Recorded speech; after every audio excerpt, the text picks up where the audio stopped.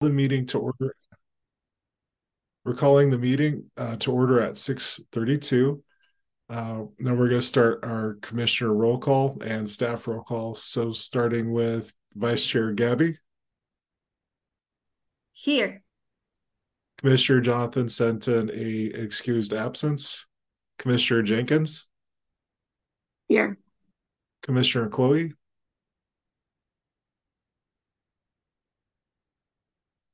Here. awesome. Commissioner Sri, I think Sri will be joining us later. Commissioner Christian, Hello. and Commissioner Gildas. Okay, so for staff, we have Parks and Community Services Director Lynn,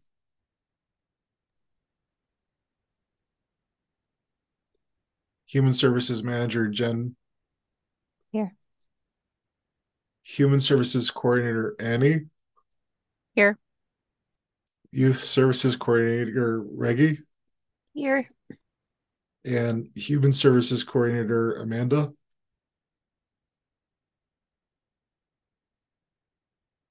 Okay, next up we have our land acknowledgement. So Chloe has volunteered ahead of time to fill in for our fellow commissioner that was going to take up this role tonight.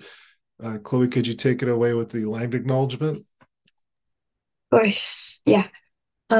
So we acknowledge that the Southern Salish Sea region lies on the unceded and ancestral land of the Coast Salish peoples, the Duwamish, Muckleshoot, Oyala, Skykomish, Snoqualmie, Snohomish, Susquamish, and Tulalip tribes, and other tribes of the Puget Sound Salish people, and that present-day city of Kirkland is in the traditional heartland of the Lake people and the River people. We honor with gratitude the land itself, the first people who have reserved treaty rights and continue to live here since time immemorial, and their ancestral heritage. Awesome job. Do we have a volunteer for the land acknowledgement for our next meeting?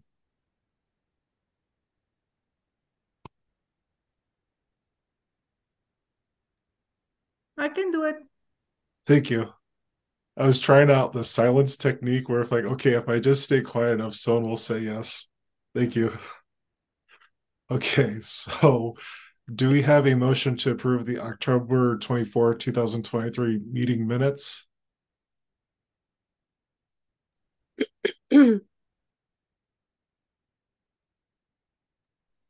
I'll move the motion.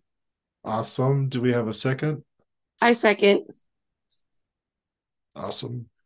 All those in favor say yes or raise your hand. Yes. Yes. Yes.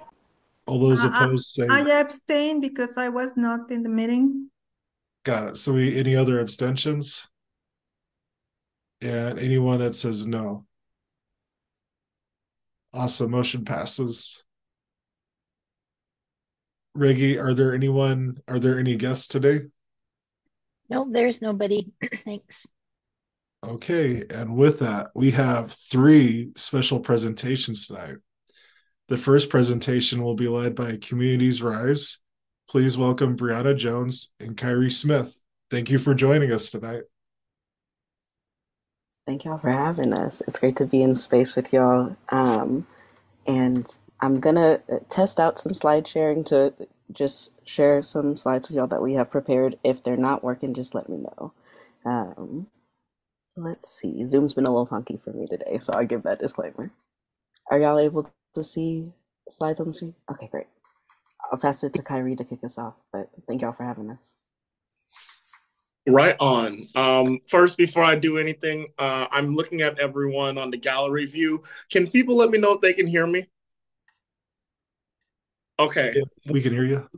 Wonderful, wonderful. It has been an active weekend in the South End, or an active winter in the South End. So there's ambulances, EMTs, police cars, all sorts of fun things. So I wanted to make sure that it's not coming through too badly. But aside from that, It's good to see everybody. My name is Kyrie Smith. I'm the Capacity Building Program Manager, and we're going to be presenting to you a little bit about Communities Rise and the work we do. But before I get a little bit more into that, I want to pass it over to our Chief Cheese, as we like to call them. I'm recently called one of our big cheeses. We have a co-ed structure, so I'm Bree Cheese, covering both my name and a pretty good cheese.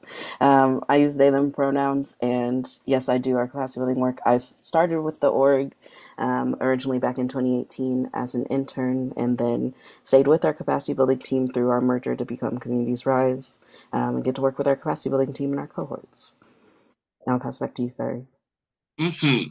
And me, I started as actually one of the cohort members in our 2017 cohort. So I was originally a client before a few years later. I really enjoyed like how Communities Rise approached like consulting and capacity building. So I thought to myself, oh, well, why don't I give it a try? So I did some work with the district or with the Seattle Public Schools District and with the King County itself. And after a little bit, I was like, you know what? I think I might want to do more of this work going forward. So as Communities Rise had opening, I ended up applying, and I've been here since. But that's a little bit about us. I want to talk to you a little bit more about like what we do and like about our mission. So yay! The slides are working. We're crushing it today. So you see on the slide, we have how Community Rise fosters movements, and we're building power for communities that are impacted by systematic oppression. And a lot of that's reflected through how we do our values, which is like cross-sector collaboration, doing capacity building and legal services for nonprofit and small businesses. We want to make sure that we ultimately can create a more equitable system.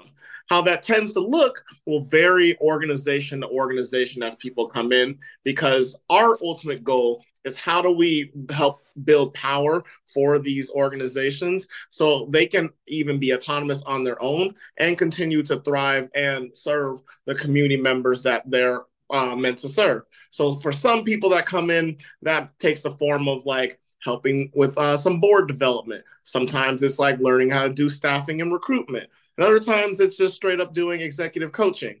But everyone that comes through Communities Rise comes through like with this mission in mind, is that we're hoping and helping them to build their own power so they can be long-term sustainable and continue to serve the people that they serve in their community. But speaking of serving the community, I want to scoot it over a little bit so you can see our team actually. So our team is composed of like, roughly, well, we have these awesome attorneys at the bottom. So we actually originally had 14 people, but now we're down one, unfortunately. Some of you may have met the other capacity building program manager, Zoe, in the top left corner, but she has since moved on for a different opportunity that she's like, it's too good to pass up, but she misses us dearly and still gets like lunch and coffee with us because, aside from us being some very, very adorable people on this screen, we're generally pretty cool cucumbers at Communities Rise.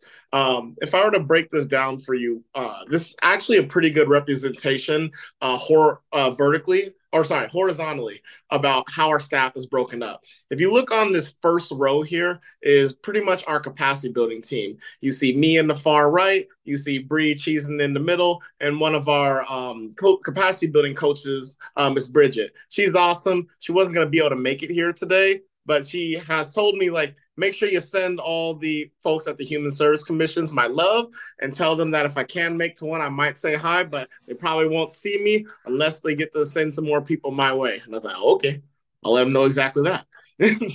But in our middle row, we have a lot of our admin, operations, and development team. So everyone from our development director to our operations person to even one of our other co-EDs, Annie.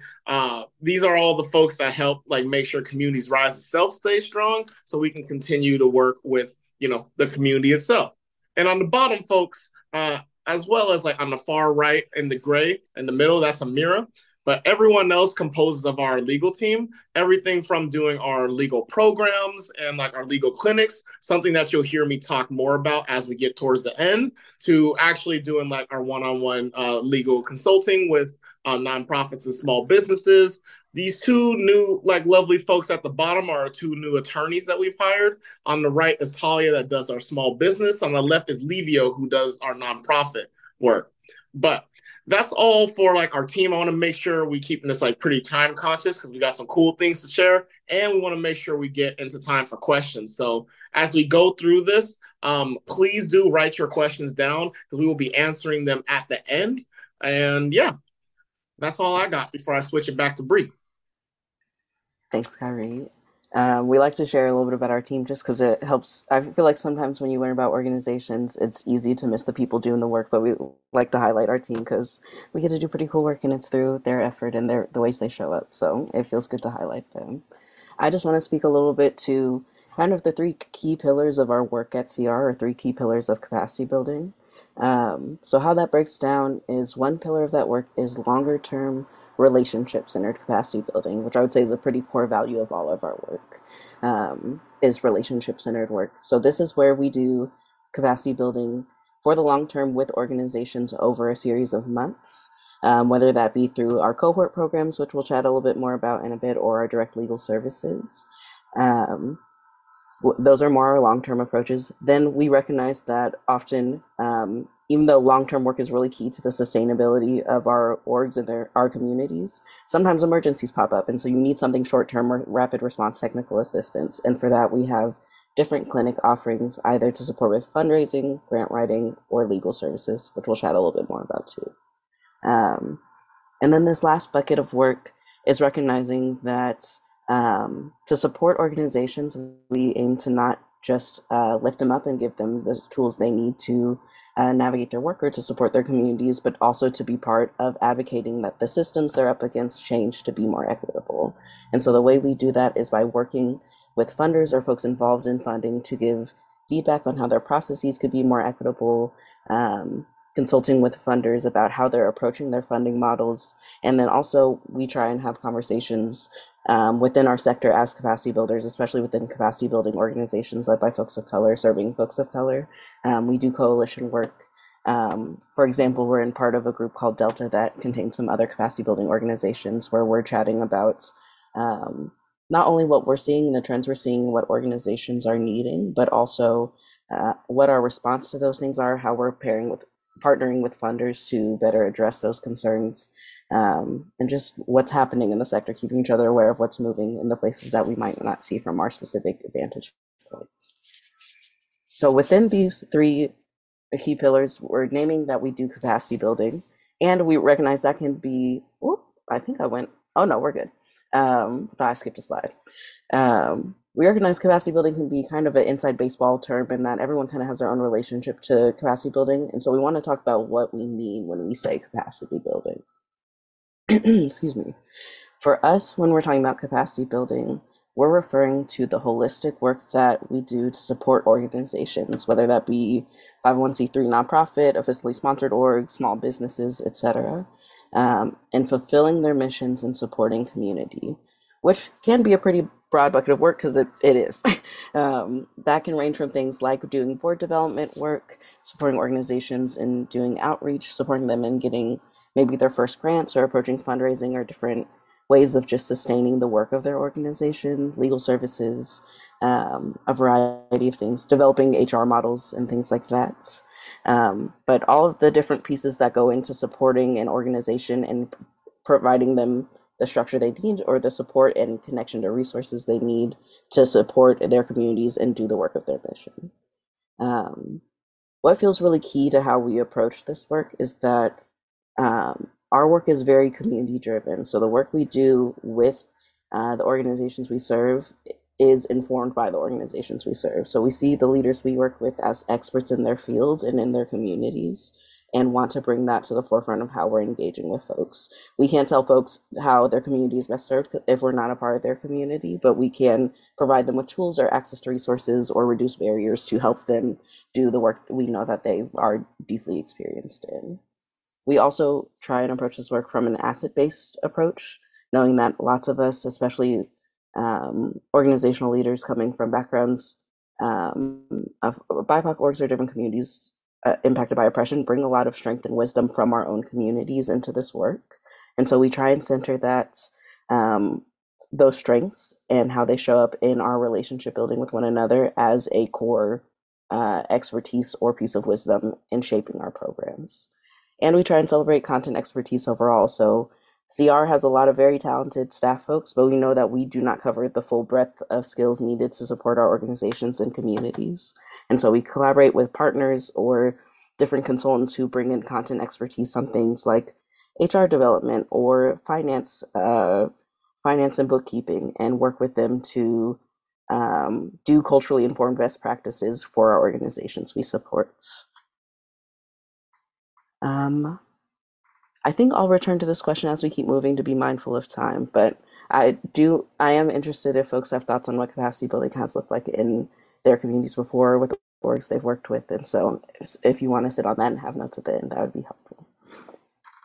I'll move forward from here. Okay. So my slides were delayed a little bit, but we're good. So to expand a little bit on one of our key capacity building strategies is we have our cohort program. So our cohort is one of our long-term relationship-centered capacity building offerings. We work with 8 to 10 orgs and offer them a combination of individual one-on-one monthly coaching where they work with a coach on specific capacity building goals, group spaces for those 8 to 10 orgs to come together and chat about topics specific to what they're interested in. So that could be grant writing, fundraising, etc.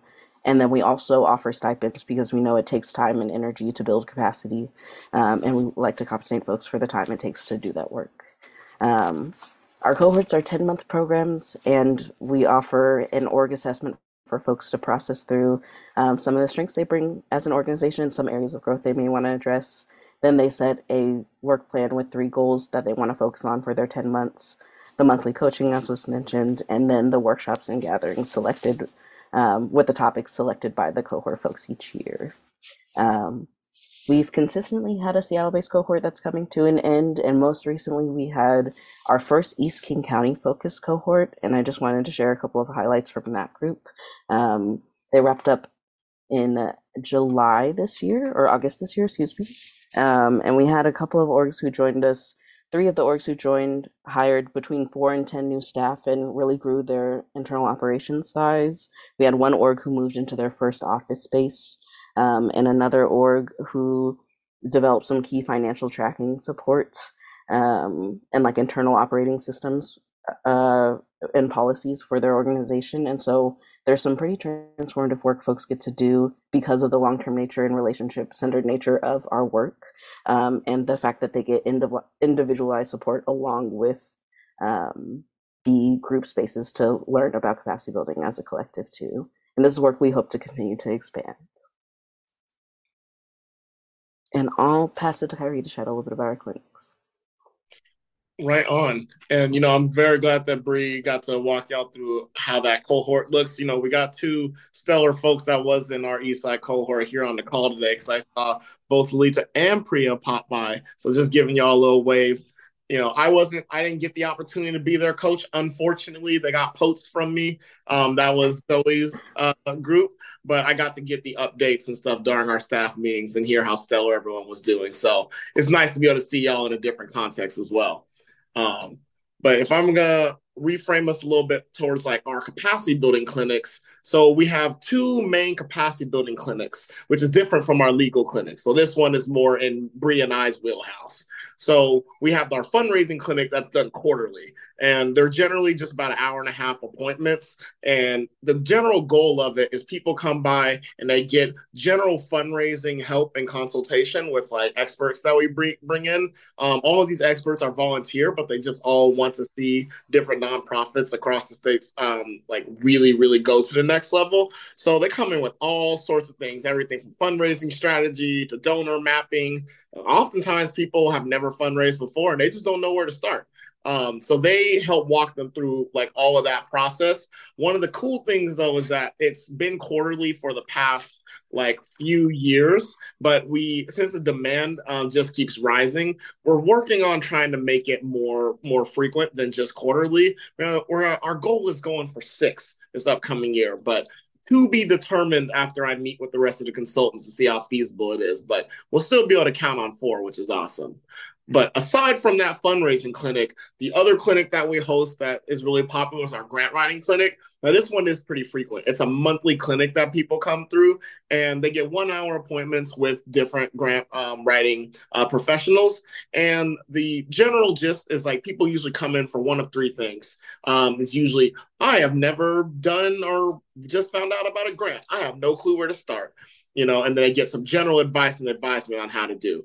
Then there's people who come in for like reviewing some RFP. So either they have a request for proposal that they're about to apply for, they want some more like focused, individualized support towards like what they should write that helps align their organization's missions and goals and work with the actual needs of the RFP. Or sometimes people come by and they're like, oh, hey, I applied for this grant, but I didn't get it. Would you be able to walk me through of like what would have made my application stronger? You know what I mean? So those are some of the ways that people generally come by. But the third falls into like the miscellaneous category. Like sometimes people are like, I want to do a joint grant partnership with someone else. How do we go about doing that in a way that like, respects both parties and like is reflected on how we share the work on the grant, So generally people come in for specific, hyper-specific, miscellaneous odd things, RFP review, or just general support with like how they do their grant.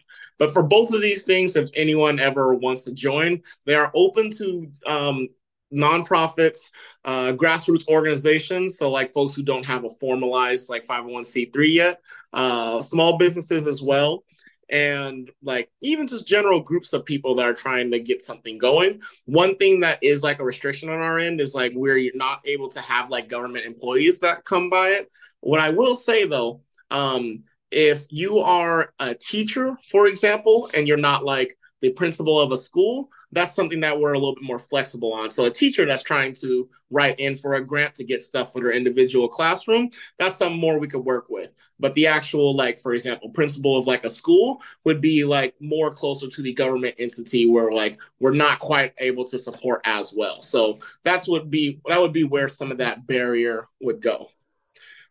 But yeah. And I'm going to pass it back to Bree to chat a little bit about how our RFPTA works, so our RFP technical assistance. Yes, thank you, Kyrie. So our RFP technical assistance work covers two core capacity building approaches we have, which is our advocacy with funders and our grant writing technical assistance. So our approach to RFP technical assistance is a chance for us to collaborate with funders around a specific RFP or RFQ that they're releasing to better incorporate an equity lens into their funding models, especially in situations where folks may want to review both who they're centering in their RFP, or maybe how they're framing questions on their RFP to ask about information from the organization, how they're asking budget questions or leadership questions about the organizations. We will give them feedback on different approaches to make the RFP framework itself most equitable and most accessible to the communities they're trying to reach with this funding. And then our other approach for funder advocacy is doing implicit bias and equity trainings for folks who are making decisions, like the decision-making panels or review panels. We will work with folks around bias related to the specific RFP topic. For example, we're about to do some work focused on food insecurity. And so we're talking with the review panel a little bit about what funding for or what the historical inequity for food access to different communities has looked like and how that may show up both in how people are writing their RFPs and who's applying, and also who they may want to center in their work, both as a review panel and as the folks making decisions around the funding structure itself.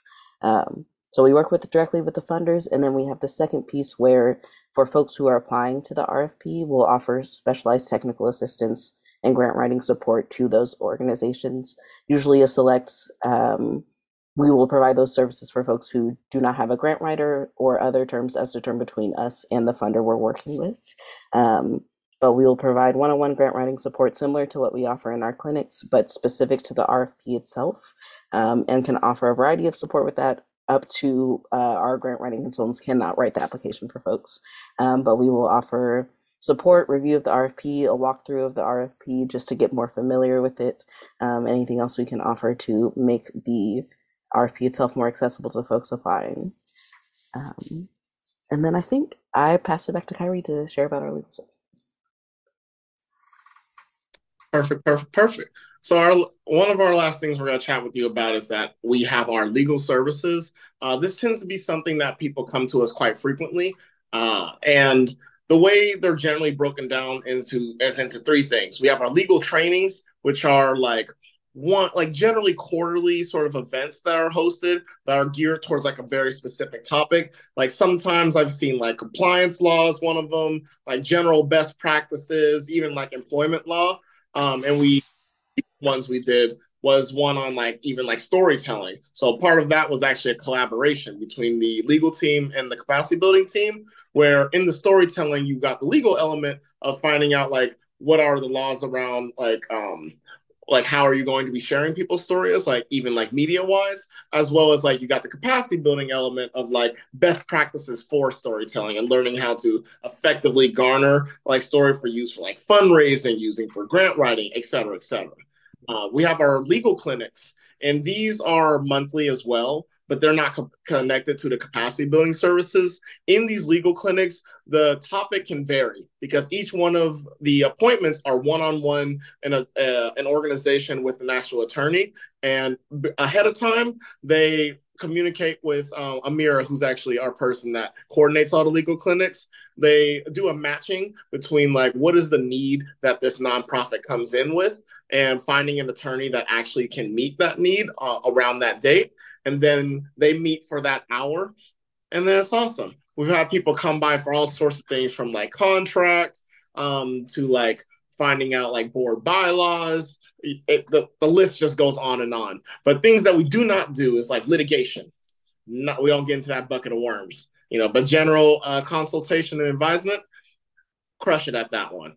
And our last thing that we do is we do like some extended legal services. And this generally falls more for like our nonprofits that are in our capacity building cohorts. And what it generally looks like is there's some ongoing topic that requires like more than just a one-on-one meeting. Tends to be what people are most familiar with Communities Rise in the past before we merged between like the Nonprofit Assistance Center and Wayfind, because that's what a lot of people used to come to the Wayfind section for, was like either some clinics or like some extended legal services. What we are doing is we are revamping how we're doing the extended legal services to make sure that they are sustainable long term and make sure that people are able to be served. So we'll hear some more feedback, or we'll hear more updates next year for like how that's going to turn out. But in general, we're pretty much restricting that one to like folks are in our capacity building cohorts. However, the legal clinics and legal trainings, just about anybody can sign up for. And yeah. Okay. And I want to be mindful of time, so we'll move to questions. And I'll say that whether you have questions for us now or have something that comes up down the way, feel free to reach out. These are our different contact info or ways to reach our specific programs. And we're happy to answer questions now, and then feel free to email us as well.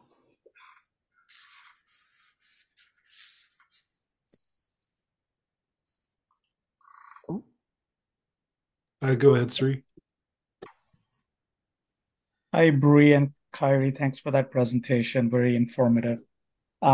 So one of the questions I suppose based on some personal experience and based on what I read in the report is the difficulty or the burden placed on smaller nonprofits for when they get funds for tracking stuff and the requirements and the audits and other kinds of things. It puts a lot of burden. I've talked to other nonprofits. I used to be on the board of a nonprofit working with homeless youth, and just getting funds and the requirements and following through them is very, very onerous. So my question is, you do talk about as a funder on the Human Services Commission, I suppose would be a funder. Strategies funders could use to make it simpler. So if you have any thoughts or perspective on how should we think about grants? What are some of the changes we could make? Or how can we help the nonprofits? Because it's good to get data, but we also need to kind of provide them capacity so they can produce that data without it being too much of a burden that takes away from the services that they provide. So I just wanted to get your thoughts and input on some of these areas on how could we do better. Thank you for the question. Oh, do you want to go, Kerry? Yeah, sure. How about this? We'll do like a little bit quick answer, quick snippet. But one thing I think I will actually encourage is like some like further communication, like past this meeting on that, because that's something that has come into our sphere like a few times now. And we definitely want to have more time to like delve into that with y'all if y'all feel open to it. But initially, my first bits that I've seen that has been really, really helpful and effective is whenever you're giving like a group like from the same pool of money, sometimes even delegating a little bit of that money to like actually hiring like a bookkeeper that's like gonna be at least temporarily responsible for like just some of the tracking, at least like financially, organizations, or even building into like how you are doing the grant, like opportunities for them to partner with other people so they kind of share that burden between folks. That those are two things I've seen have like a lot of like really positive impact because it took a lot of the stress oftentimes off of like the one person running the majority of their organization. As well, it like gave some assurance that like the numbers would get to the folks because this person has their books. But that's one of my initial suggestions. Bree? I think the only thing I would think I had like 40 things run through my mind. I was like, this could be a way longer combo, and I would love to have that. The two things I'll say quickly are, I think a key thing that we are encouraging funders to do is to, knowing that the orgs that we fund are a key part of like having data about our communities and what's happening, compensating folks for that data collection, that considering that as part of the deliverables and the work that is being done by the organizations feels really key because of how true intensive of a lift that can be. Knowing that that is part of their work, treating it like work that should be compensated feels very key. And then I think as much when it comes to reporting requirements, I think that often funders find the most relief, and the folks applying find the most relief when there's really a lean into the value of trust-based philanthropy and funding. I think that it's really key to both balance knowing that there's some questions and things we have to ask for requirements and for things often above our heads, and also knowing that where we can, having trust in the folks that we who are stewards of this work in our community, and making the reporting requirements meet both the needs for data and also the realistic workloads of the folks that are doing the work feels like a necessary balance. Um, yeah, I'll stop there. I'm just going to chime in really quick just to say, yes, we have, I think this is a great potential opportunity for more conversation. And Kyrie and Bree, I'll be reaching out to you soon and see how we can figure that out. Perfect. Looking forward to it. Gabby? Yeah, thank you. Thank you for all the work that you do, and for the presentation. I think this question goes along the lines with the previous question about the funders, like the city of Kirkland and all the cities in the east side, because we get together and we somehow have the same way of receiving our request for proposals, and we do it like in a group. So I wanted to know if you're working already with other cities in the east side about the work that you're doing, particularly with cities like us, to incorporate equity lens in the funding models that we're having. I mean, what you do when somebody asks you for that? Do you provide like trainings or how does that part work with funders coming from you? Yeah, we have done this work on the east side before. We don't have any active work at the moment, but have historically done things with City of Bellevue and a few other cities who predate my time with the work. But our typical process is funders who are usually interested in getting feedback on a specific RFP, and so as we chat about what their goals for that work are, we also allocate time for our staff who work on this project to get a copy of the RFP early to review and provide feedback on.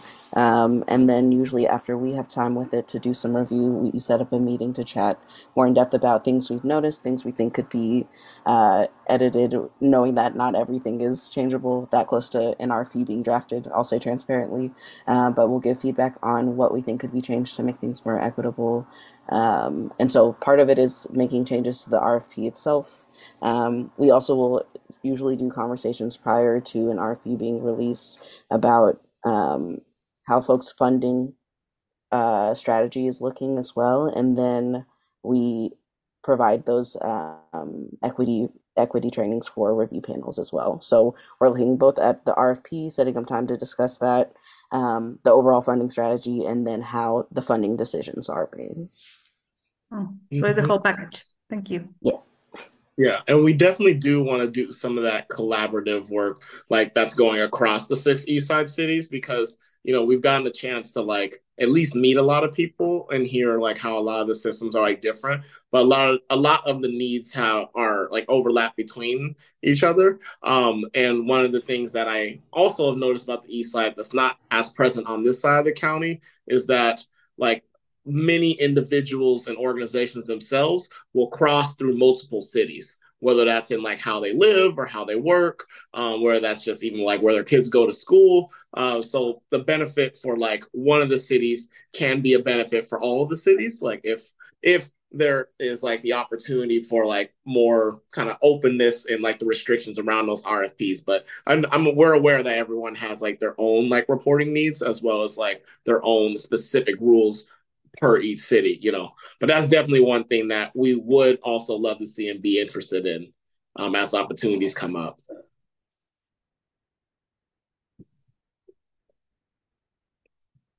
Let's see. I cannot see your name because I am on my phone because my laptop isn't working. I do see your hand up. Is it Gildas? Mm-hmm. Hi, everyone. Apologies for being late. Thank you for this presentation. I think I was able to catch most of it, or what I hope to be most of it. As this project that you've done is funded by Bellevue, like, would you say the message you're bringing to us is kind of a similar message you're bringing back to Bellevue, in terms of like kind of helping them to adjust or to understand these kind of smaller organizations, what their needs are, what challenges they're seeing in terms of going after these grants, like locally? Yeah, I think a key part of what we want to share is both the understanding we've gained from our work with folks on the East Side about what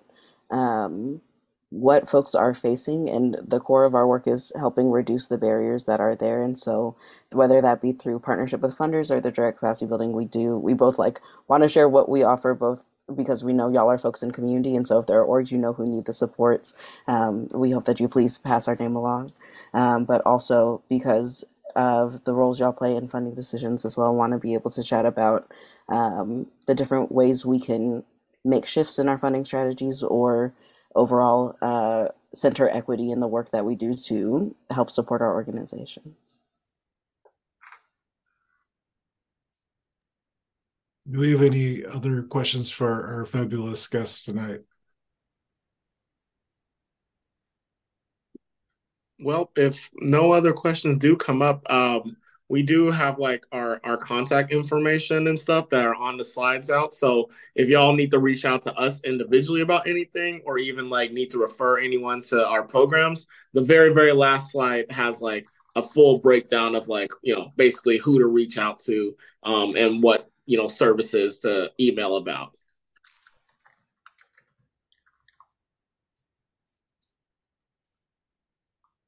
Thank you so much. You feel free to stick around if you want, but if you would like to head out, that's okay too. Thanks for joining us tonight.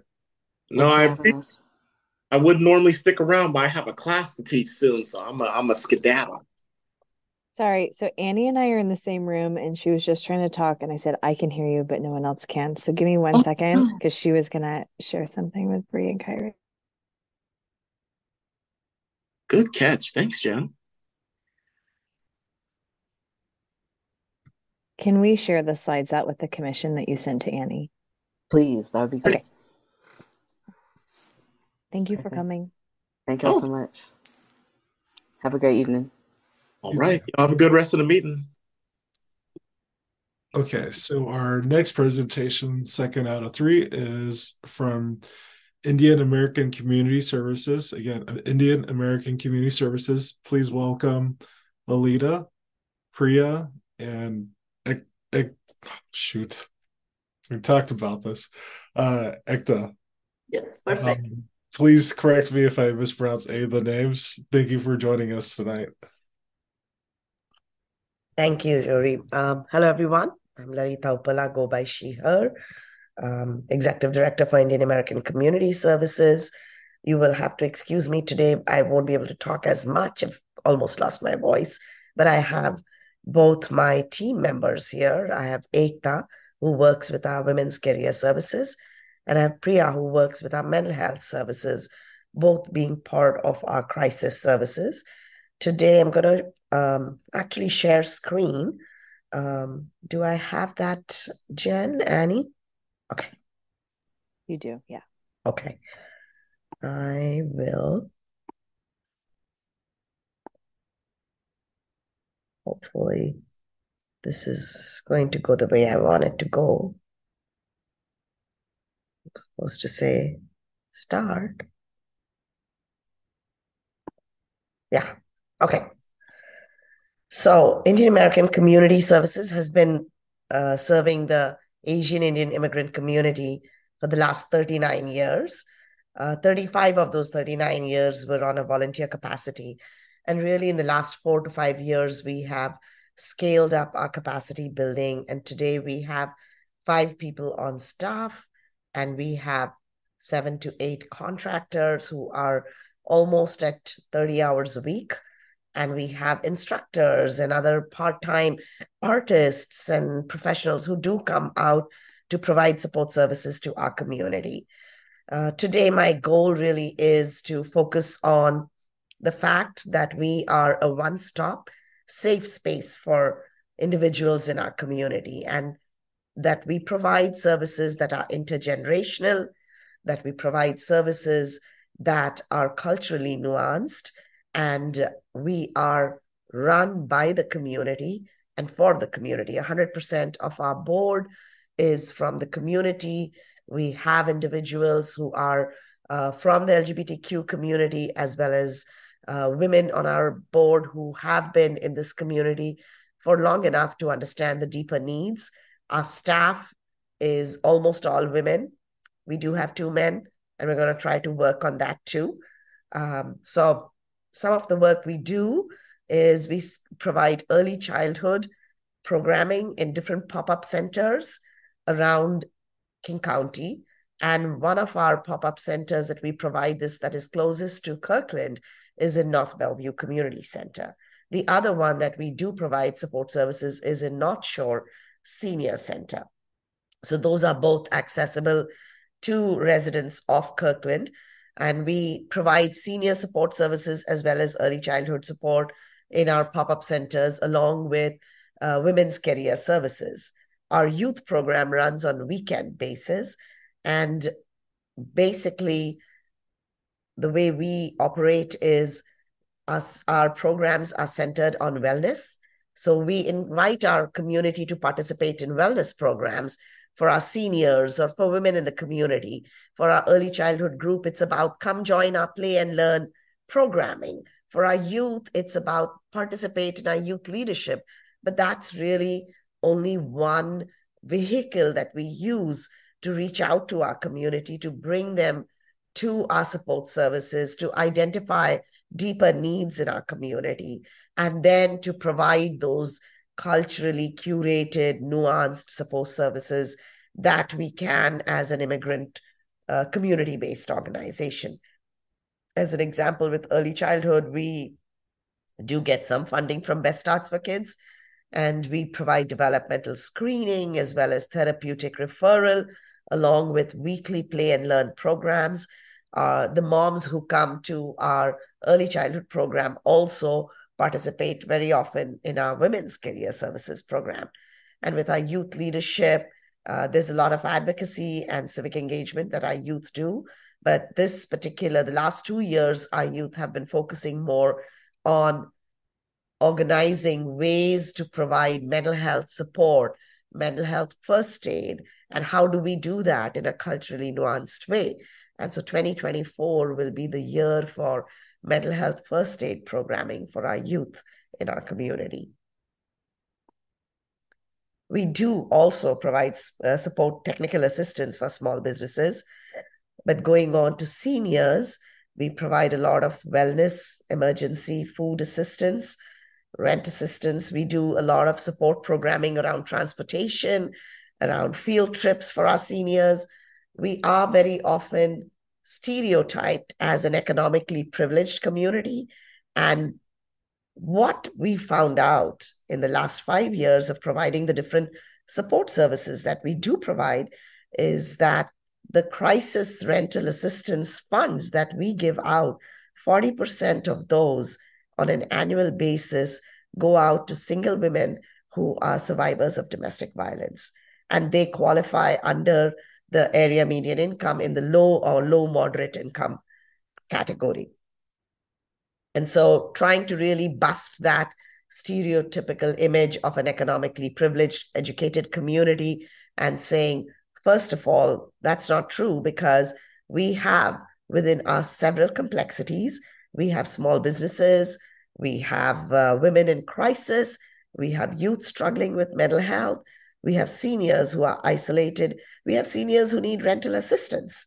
And so a lot of the myths need to be really busted around who is a community of need. Now, in terms of crisis services, really, where we offer free legal clinics, which are 5 to 6 legal clinics a week, where we pay low bono rates to our attorneys who come in to address any of our clients who are from domestic violence or immigration, and they can almost always build 70% of their case based on our legal clinics, because they can come n number of times to our legal clinics. In addition to that, it's not only providing you a legal clinic, we also look at, do our clients need U visas? And a U visa costs anywhere from $12,000 to $13,000. For a woman who just found out that she has no economic means, there's no way to file for a U visa. So a lot of our community fundraising has so far supported us in those efforts, but we're finding that that's becoming bigger and bigger a place of need for us in terms of filing for that U visa, and the behavioral health evaluation for that U visa costs $2,500 per client. So there are several needs that are built into bringing the legal status of that client back to stability. In addition to that, you have rental assistance, you have food assistance they need, you have vocational training, as well as mental health support. So we offer our legal clinics at 0 wait time. Our mental health services, we have a network of South Asian mental health providers who are able to provide mental health support on one-on-one counseling on 0 wait time. And I'll have Priya talk a little bit on that while I get my voice back. So Priya, can you pick up on this? Yeah, sure, Lalita. Thank you for that. Well, I guess Lalita is trying to encapsulate all the work that we do. And believe me when I say that when I first started working at IACS, I thought we were just another CBO. But the kind of work that goes on behind the scenes to actually help support our community, I would call it a cyclical cycle. We start off with maybe a mom who comes in with a young child to start her early childhood program. We find out that she has issues with the child, that there is some sort of a developmental issue. We actually end up then supporting the child, taking them across to the specialists. We have a network and a cohort of specialists that are culturally nuanced again, who kind of support the child out there. Or if the mom actually ends up being in the throes of separation, like Lalita said, we have a legal service team that helps with her legal clinic, and then that leads to therapists, and we have a good cohort of South Asian and culturally nuanced therapists who actually help support the entire family, and not just the mom, but also the mom and the child together. Yeah, thank you, Priya. That's actually good. So moving to what happens when a client comes forward requesting legal clinics coming with a history of domestic violence. Immediately, there's a legal clinic that's offered on a virtual platform. You know your rights by the time that legal clinic ends. You figure out, and more than often, your immigration status is going to get violated. If you get divorced, you have to go back. So that means that client goes back to a community and a society where there is going to be a lot of derogatory attitudes or lack of freedom to make choices. And this individual has paid her time to be in this country, to be a part of this system, and also has the American dream, right? So how do we support this client in order to get that client to an immigration stability? That legal clinic helps us getting a U visa. We also sometimes often partner with API Chaya to make sure that if they cannot support the U visa, then we provide the support, financial support for the U visa, or they may provide that kind of support for our clients. So there's a lot of collaborative work that goes on there, in addition to figuring out how do we provide rental assistance to this client? How do we provide food assistance? HopeLink, since COVID, has started providing produce boxes that are vegetarian after a lot of advocacy from different angles. So there's a lot of collaboration with HopeLink. There's collaboration with our cities on the east side to make sure there are rental assistance dollars available for this. Then it is about getting vocational training. What is the client set up for success in this situation? How can we best stabilize them? What's the lowest hanging fruit to get employment for the client once the U visa kicks in, if that client does not have a work permit? So there are multiple angles to that. Part of our history of how we really started doing this and moving from one legal clinic a month to 5 to 6 legal clinics in a week today, having a part-time legal assistance coordinator to having 2 people now working full-time, just taking care of legal services, a mental health coordinator who brings in the South Asian mental health support providers. And how do you do that? Do you just pretty much connect them for one-on-one counseling? That's not what happens for us. Very often, we have a support group called Sati, and Sati actually means partners. So that Sati support group meets once a month in person, but they also have a WhatsApp group among themselves. So they are a great peer group to each other. The other part being somebody like Ekta from Women's Career Services will step in and will assess how best we can get that client employed. And so, Ekta, would you like to talk a little bit about the work you do?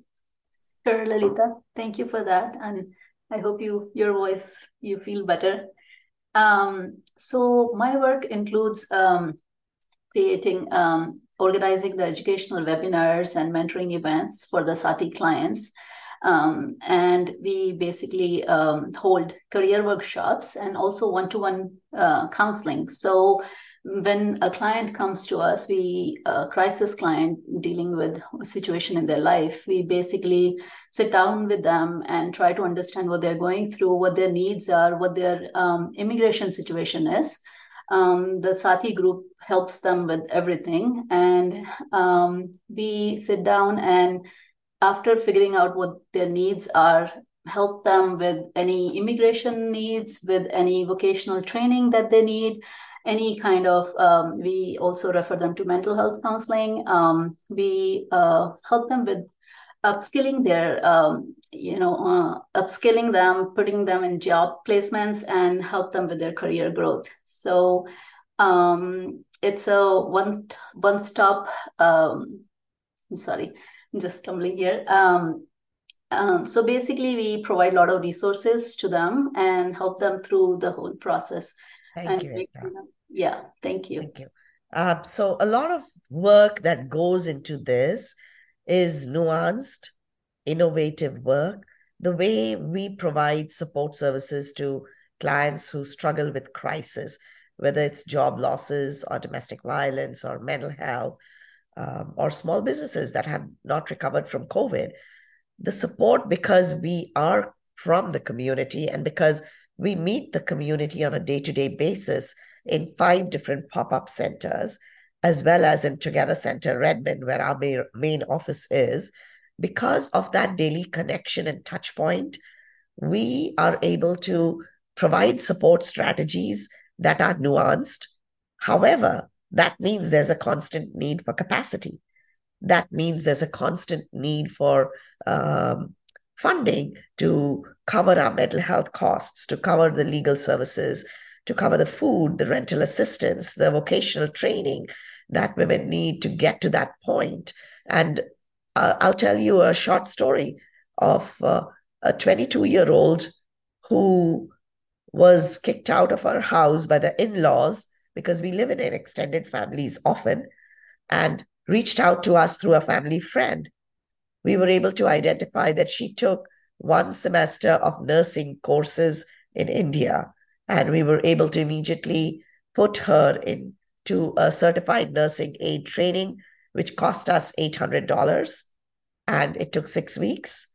Assigned a volunteer mentor to this client who helped her by calling her on a daily basis, encouraging her to work through her certification, providing her support, getting her a library card, an ORCA card, getting her to the library in Bellevue, getting that course really supported in terms of building confidence.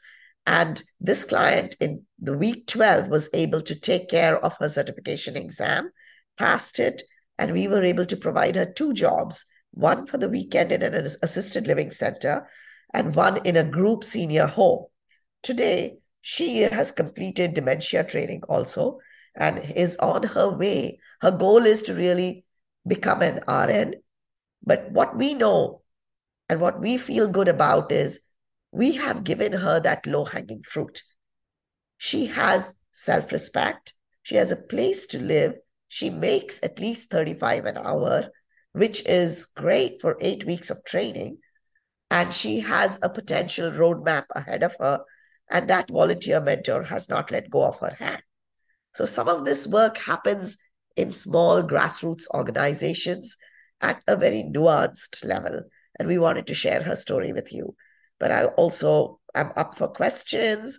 I will just share a few pictures of our seniors gathering, of women in Ekta's program, where they are meeting a mentor and discussing their challenges and how to get through the vocational training that they need to find that stable ground.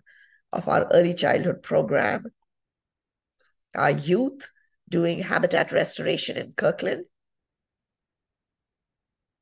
This is one of our mentors working with our clients, and the client's back is towards us, so you won't get to see her just for identity issues. This is a senior youth intergenerational program where we invite meditative artists to come to our workshops, and we get our seniors and our youth together to create art, but it also gives them opportunity to have conversations, because oftentimes our seniors complain about being isolated in their own homes. Their grandchildren won't talk to them, or the grandchildren complain that the seniors only ask them about their grades and if they would become a doctor or an engineer. So the conversation in these workshops really helps provide those bridges to our seniors as well as our youth about how to have those dinner table conversations at home. But it's done in a very nuanced way, learning art together with an artist. This is a sample of our night market, where our small businesses get to, have stage their products and meet community. And I think that was it. So I am open for questions. Lolita, thank you for that. Just wanted to jump in real quick to clarify a couple of number one, define, because there are folks here who may not know what a U visa is and what that means. number one, and number two, just to clarify, we're really focusing on the DV supports that you're providing. So having questions really Right. surrounding Thank you, that. Annie. Yes, this is pretty much, I just wanted to show that we are that one-stop safe space, but really today sharing with you the legal aid, the mental health, the vocational training, the rental assistance, the food assistance, that is all needed in a DV client's case when they come to us. And then how does that, there's legal aid is only one aspect. But if you let that client go after the legal aid is provided, that client doesn't have the capacity to pay rent, not in East King County, not all the way till Maple Valley or Everett. So how do you do the vocational training? And what if that client has a child with special needs? How do you provide developmental screening to that child? So it's a multi-pronged approach, but really for our crisis clients, it is very significant a need today. And the fact that from 2020, where we supported 17 clients, to 2022 and 2023, where the numbers have gone up to supporting 38 clients just from Kirkland. That's not all of East King County representation that I'm talking about, that the need is huge to provide that kind of support. And U visa is the domestic violence visa that a client who has a record for domestic violence can file for a U visa, which provides them legal status to stay in the country and a work permit. Now, very often, our clients don't feel like the abuse that they have experienced is enough to call the cops. If they don't call the cops, that record is not there. So some of it is also our clients step in to even ask for help in what their rights are. How do they reach out to the cops? Is their information safe? Do they, when they get separated, can the spouse come into their apartment anytime? They need to know a lot of rights. So our legal clinics also provide that kind of support. Thank you for that. And then also I'm doing it too. I'm using the jargon and the acronyms. So DV, domestic violence, is really what we're talking about. And yeah, totally agree. All of those things are interconnected in the supports. So I appreciate that. Thank you, Annie.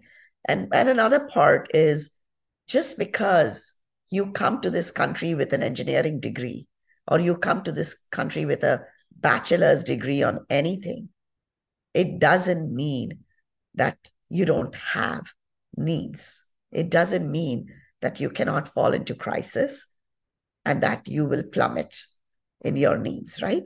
So I just want to identify that as a community, when we get stereotyped as an educated community who doesn't necessarily have the needs, how is it that in the city of Redmond for 2022, $250K was given out to Indian women who were clients of domestic violence, who were in the low moderate income category? So it's because our clients are living on the fringes of East King County. And if they go further out where it is more affordable, then they are that much further separated from their children or their ex or their partners. And that means that co-parenting is that much more difficult. It means getting to work is difficult. They need to have a car. They need to have insurance. So there's a lot of needs that get identified at that point.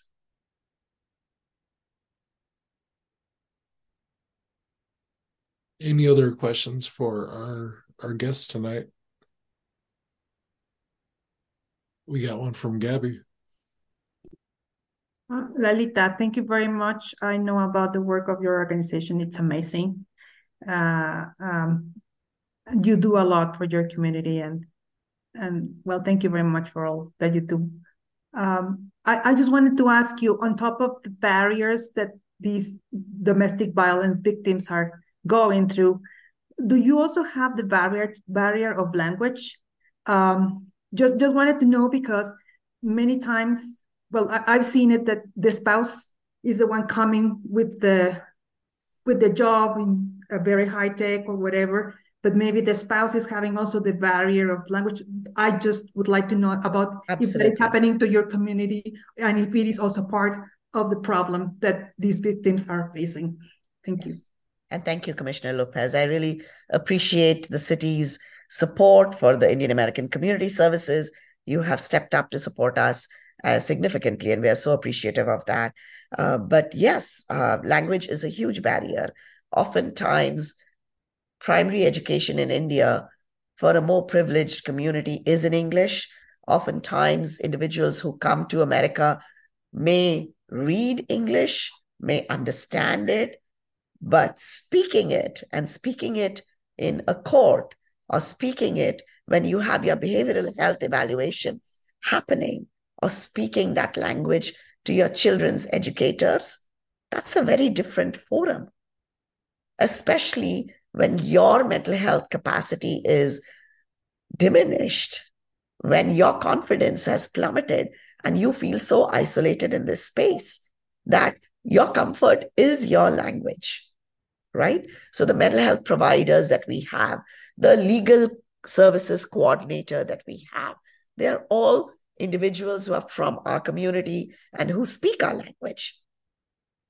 And being able to speak our language, there's a body language to it that really provides the kind of support that an individual at that time needs. So absolutely, language is very key for our work.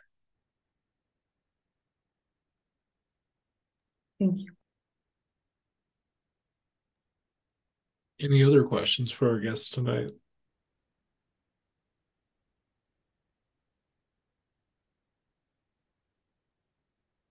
Okay. Well, thank you so much for joining us tonight. And thank you. Hope you, again, you're welcome to stay, but if you'd like to get a good night's rest, maybe grab some dinner, feel free to leave. Thank you. Thank you for listening, and thanks for the invitation.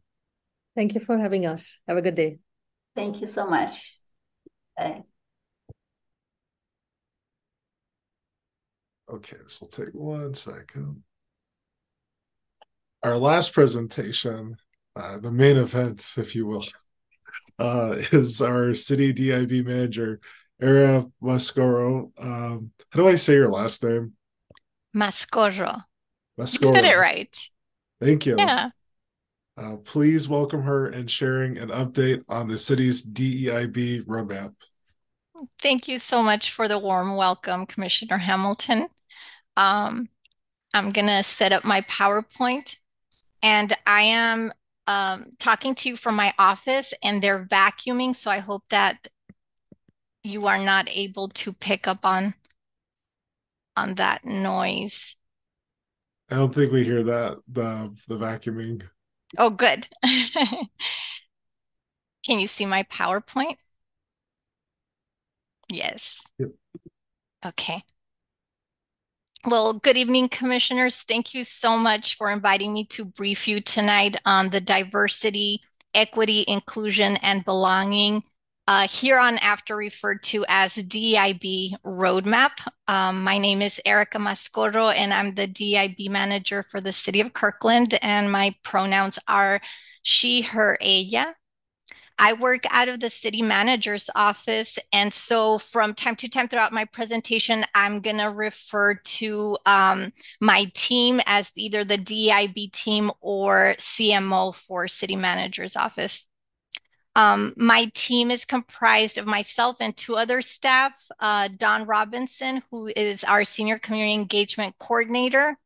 And besides DIB projects, he also leads the neighborhood work plan for the city. And then the other staff person is Carmen Anderson, our administrative staff person, who she's essential to me in helping me manage our library board and our cultural arts commission. And she also manages all contracts for the CMO. I work under the direction of Mr. Kurt Triplett, our city manager, and my direct supervisor is Jim Lopez, who's the deputy city manager of external affairs. And so tonight, in giving you this DIB update, I'm going to give you a little bit of an introduction on our roadmap, some background. And then from there, I'm going to skim through all the objective highlights. There are 68 objectives, so it's a quite lengthy presentation, and I won't be able to even dab into those that I'm highlighting in order to just give you a general outlook of the DIB work. But after I'm done presenting, I will be putting on the chat the link to our City Council packet for September 19th, where I presented the annual report to City Council. And that gives you a little bit more detail on each of the objectives. And then, of course, if you're interested in hearing more detail in a specific objective, I can come back if you'd like.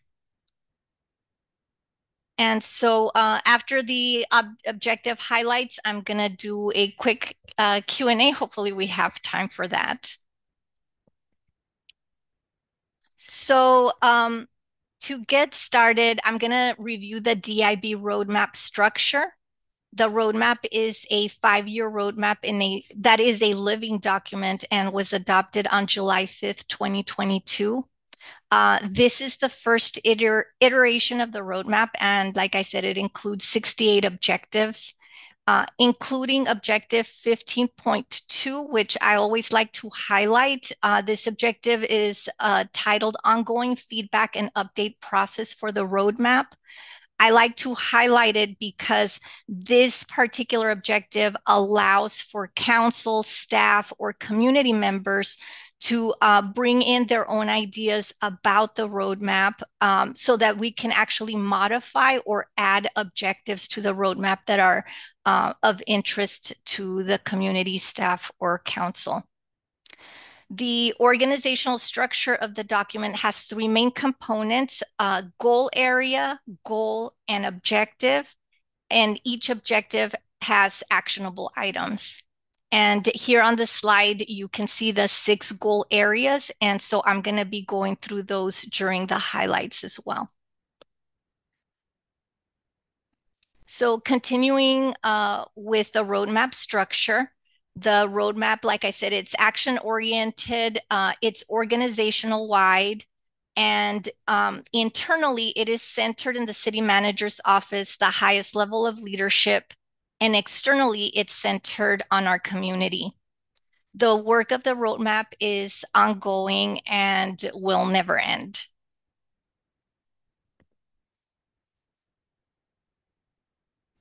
Oh, and I think I missed going over the status. And so currently, out of the 68 objectives, we've completed 37. We have 24 that are in progress and 7 pending. The completed objectives, they are completed as far as the action that was detailed on the first iteration of the roadmap, but that doesn't mean that there's no continuing work. And so later I will go through our the way we're going to be taking a look at each of the completed objectives, and then from there determining if they are truly complete or if they are if the actionable item was just a small portion of the actual work that the objective entails. So also before I go on, I like to thank all the directors and their staff for their continual enthusiasm on the DIB work. I have a small team, and so between the 3 of us, it would be impossible to actually do the work on our own. So having the support of leadership and being able to work with the staff in order to roll out the roadmap is very important. And so I never want to present on the roadmap as if it's all my own work, because it really is a whole organization effort. And so with that, I'm going to get started on the update. And even though today I'm focusing on the work that is strictly on the roadmap, there's a lot of other DIB initiatives that the departments work on their own. And I just wanted to make sure that you also knew that, and that you through that awareness, just know that I'm going to be focusing on only the objectives. So the first goal area is leadership, operations, and services. Let me click onto the objectives. So highlighting on goal 1, I'm going to highlight objective 1.6, which is decreasing barriers to serving on city council boards and commissions. I have been participating in discussions with the Salary Commission, who typically meet only once a year. But in the fall of 2022, they decided that they would meet several times in consideration of updating the council's salary to make it possible for underrepresented community members to become council members. The Salary Commission has also been very thoughtful in discussing other elements that might make a non-white, non-affluent person feel marginalized in participating as a council member. The Salary Commission is scheduled to meet later this month, and they will be finalizing the next council salary. Under this same objective, I have also been working closely with the city clerk's office to apply an equity review on the boards and commissions recruiting process. We are currently working on an interview process of our current BIPOC immigrant LGBTQIA plus board and commissioners in order to learn from them about the elements in the recruitment process that we might need to change or add something in order to make it more equitable and make people feel welcome. The next goal on number 2, here I wanted to highlight objective 2.2, the Community Responder Program, now known as the Regional Crisis Response, the RACER agency, in partnership with 4 other cities, which are Bothell, Kenmore, Lake Forest, and Shoreline. And the RACER team will provide a consolidated and standardized regional mobile crisis response that services the 5-city region. The crisis services provided by RACER begin with a person-centered approach, focusing on compassionate and immediate crisis response, de-escalation, resource referral, and follow-up tailored to the specific needs of those experiencing behavioral health challenges. The next highlight here is objective 2.4, School Resource Officer Program Evaluation. And so for this objective, it's marked as complete because starting September 2023, Kirkland schools no longer have SROs, school resource officers assigned to specific schools. The new program features 3 community resource officers, often called CROs, and they are the first point of contact between the police department and the school district on law enforcement issues. The CROs are not stationed in any one school, but will be available to respond to a school whenever needed. And I have had continued communication with Lake Washington School District around this topic.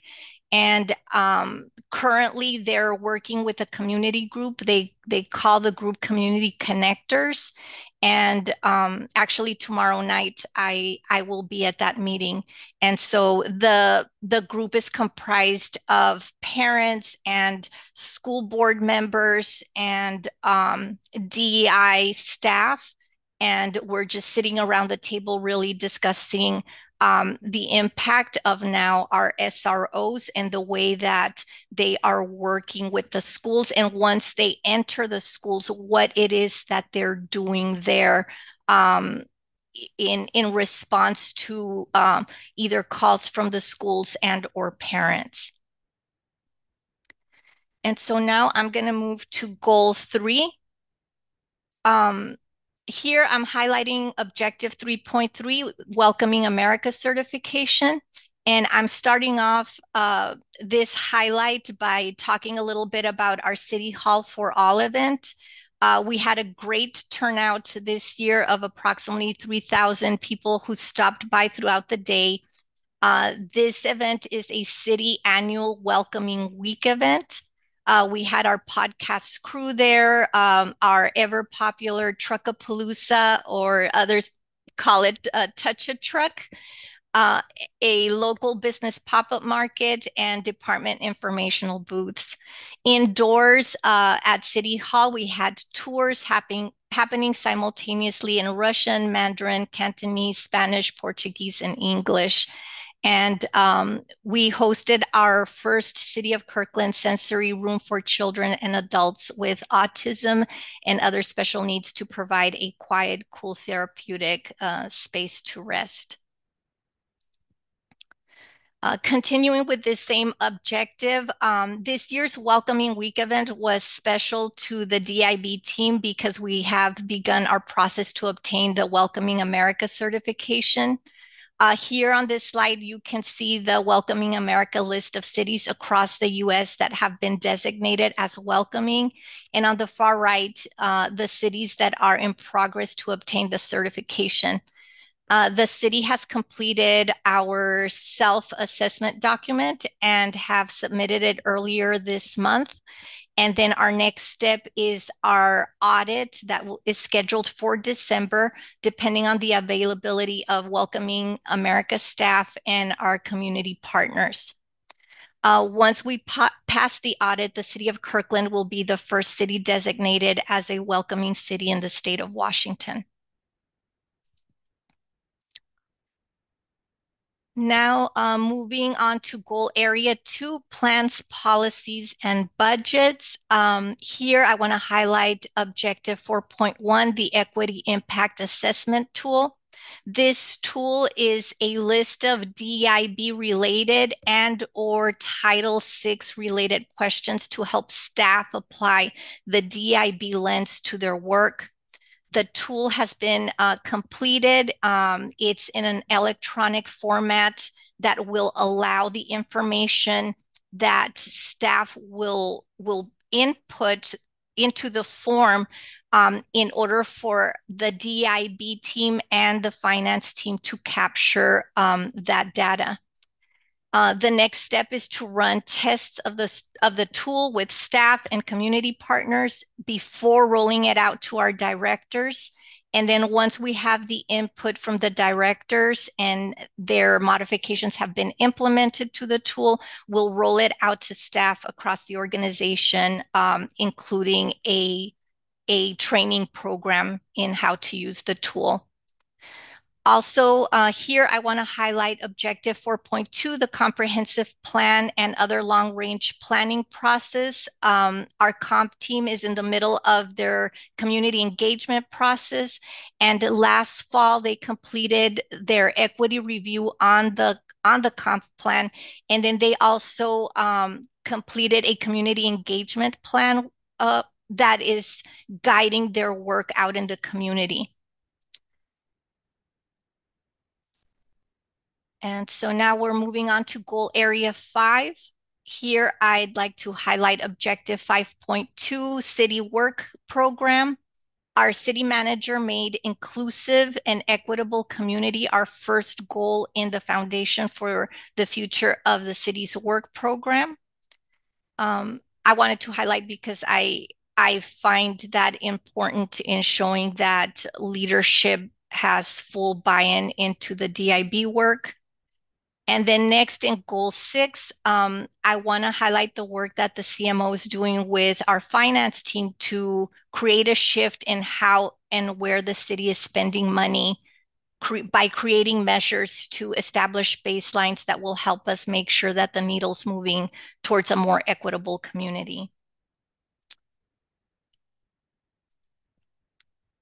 And so with that, we're going to go into goal area 3, workplace and workforce. And here on the photo is our HR team that is working towards ensuring that our future workforce brings in diversity, that our current workforce has the training and career development needed to continue growing, and that we capture and create change to make the city of Kirkland a workplace we all love. Here with the next goal areas, so we have goal 7 here. Oh, sorry about that. Goal 8, this is a continuation of all the HR objectives. And on the photos, what you're seeing are different staff internal events. And then also goal 9, all this is part of the work that HR is doing. I'm going to go ahead and move on without highlighting any of these, just so that I can get through more of the objectives. Now we're moving on to goal area 4, community partners. And so here, goal 10, I'm going to highlight 10.1, equity and contracting policy and program. In the first 3 quarters of this year, we worked to complete 3 actions to advance this objective. The first was the CMO, finance, and IT worked together to establish a process to track subcontractor payments in Munis. And then second, the CMO and finance performed an equity review of the procurement manual, which resulted in key changes to established processes and the addition of a standalone equity section.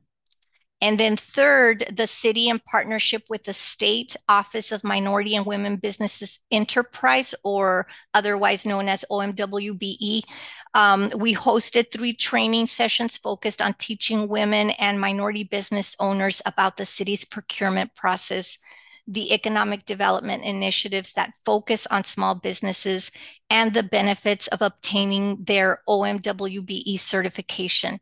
The sessions were held this past June, July, and August, and were well attended with 30 business owners from Kirkland and the East Side.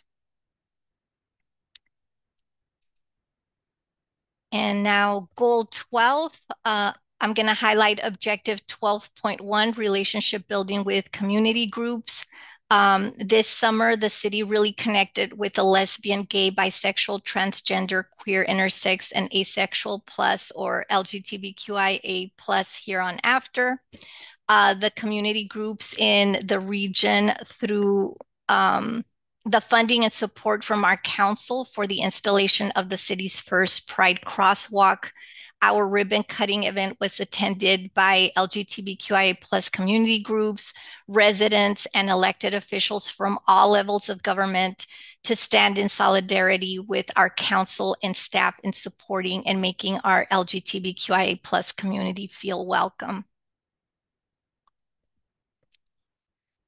And now we're on goal area 5, communication and education. Here in goal 13, highlighting objectives 13.1, point 2, and point 3 together, as the work of each of these objectives dovetails into one another.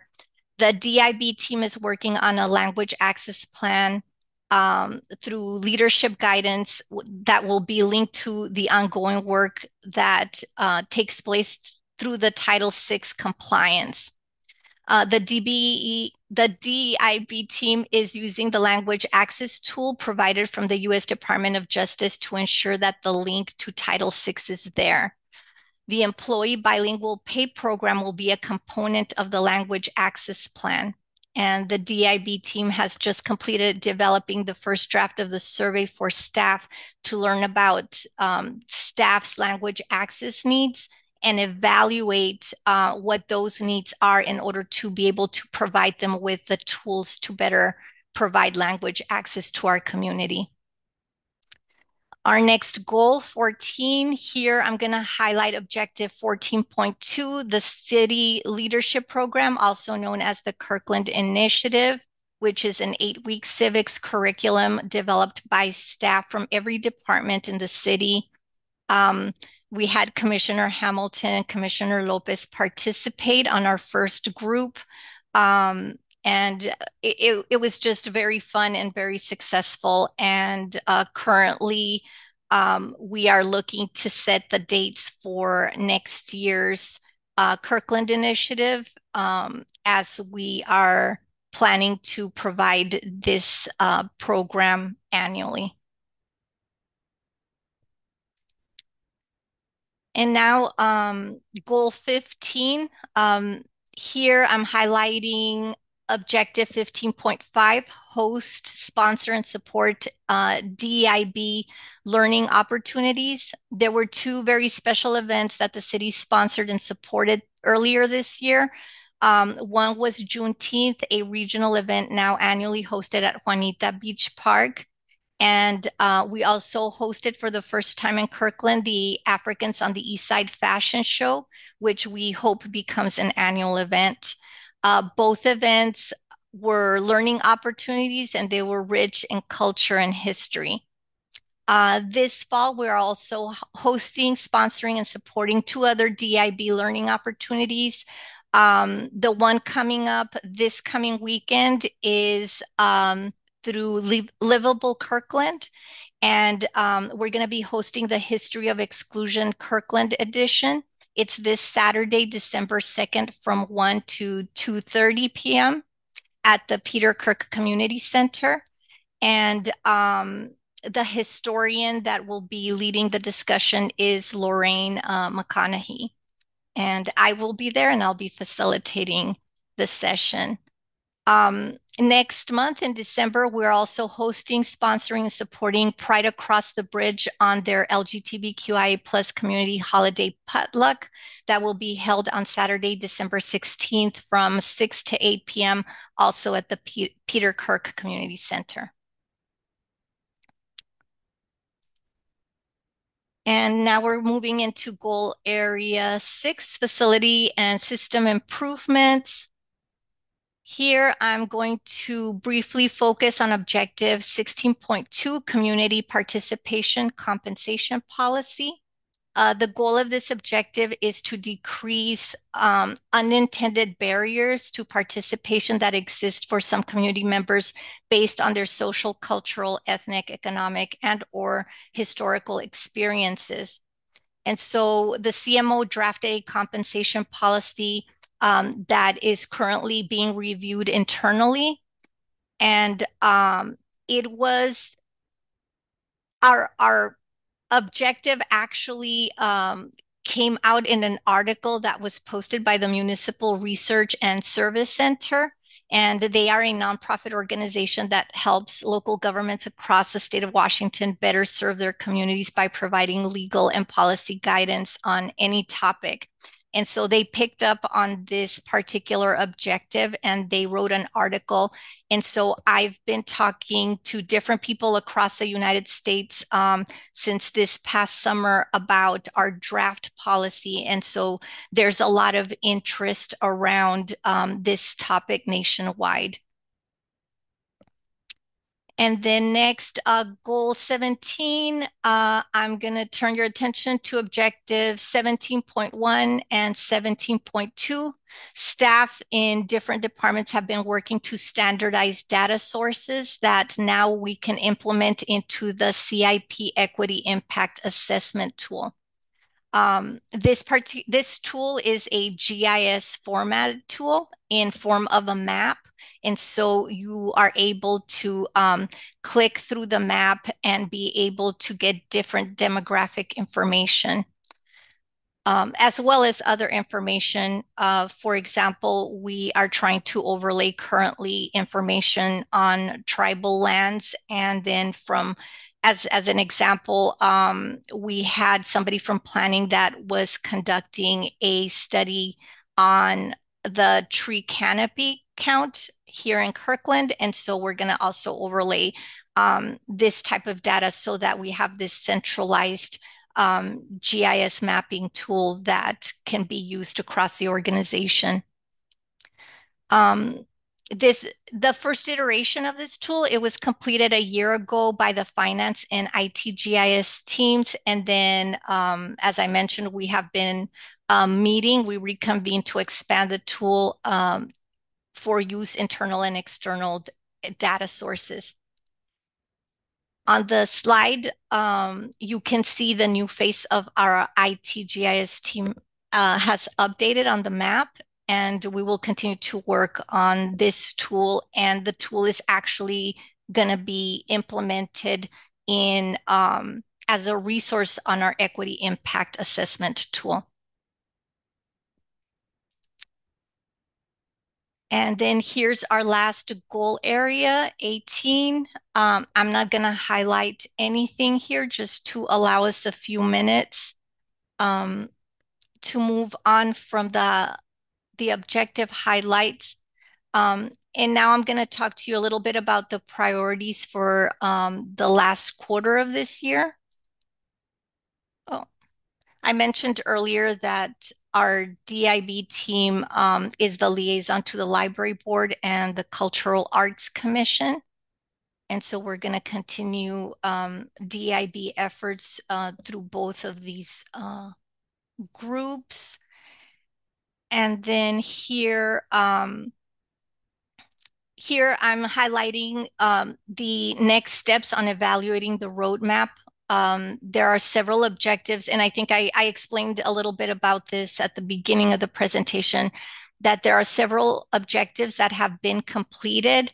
As an example of something that's finalized and completed would be, for example, not the language access plan, the native land acknowledgement. And so we've completed that piece. There's no further work. So as part of the evaluation, we would deem that complete and then remove it for the next iteration of the roadmap. But then, as I mentioned, there are certain objectives in which the action item called for just kind of like the beginning of the work of what is possible through what we can do for that specific objective. And so from there, the evaluation would take us to what's the next step. I mentioned earlier that our roadmap is organized goal area, goal objective, and action items. And so the evaluation would add or modify to the roadmap only in the objective and or the action item. But the areas of the main goal areas and goals, they're not going to change just because those were established to ensure that the work would be organization-wide. So with that, I'm going to pause and see if there are any comments and questions. And like I said, I'm going to drop our memo that we used for our updates to council. And so if you're interested in looking up an objective that I didn't cover, they're all there. The descriptions are brief as well, but they provide a little more description than what I was able to provide within the time that we have today. And if there's special interest on a particular objective, I'll be more than happy to return and discuss that.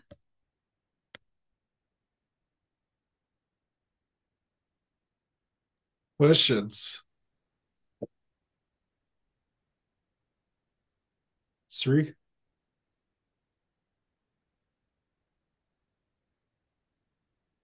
Hi, Erica. Thank you for that excellent presentation. But so much progress. It's great to see that. And I do have to commend the overall plan. I thought it's a really excellent plan with the objectives and stuff. So looking forward to some clarity on the action items. Like you said, I think that would be really helpful. One of the questions for me when I was looking through all of that is, when it goes to inclusion, is that one of the biggest things is, compensation is great, but it's really about a lot of people don't have the time or the ability to come and attend meetings and provide feedback and stuff. And so I think one of my questions is, how can we change the way we interact with the community? How can we go and meet the community, maybe do engagements? I mean, the events are great, but like kind of really talk to the community about the plans, the updates, what their needs are, and really, get their feedback directly, because I feel like there's a lot of community voices that the more we can do to hear them, the better. So I just wanted to understand, from an inclusion point of view, what are the thoughts in terms of how do we really revamp the way we engage with the community and do, in terms of getting their feedback and input? Absolutely. That's a great question. And I think throughout the year that I've been here, I've thought a lot about that, because walking into the position and having my first one-on-ones with city council, there was some of them that right away asked me if I was going to put together a DIB board or commission. And at the time, being brand new, I thought it was a great idea. But as I started to engage with the community and community partners and staff, and learning more about how geographically our communities sit in Kirkland, I started to realize that we don't really have a centralized physical place where different cultural groups can convene. And we started to talk about what it would look like for us to be able to provide opportunities, not by providing necessarily a physical place, but providing just an opportunity, like a date and time where we could meet people, and in that way be in touch with the community to start off.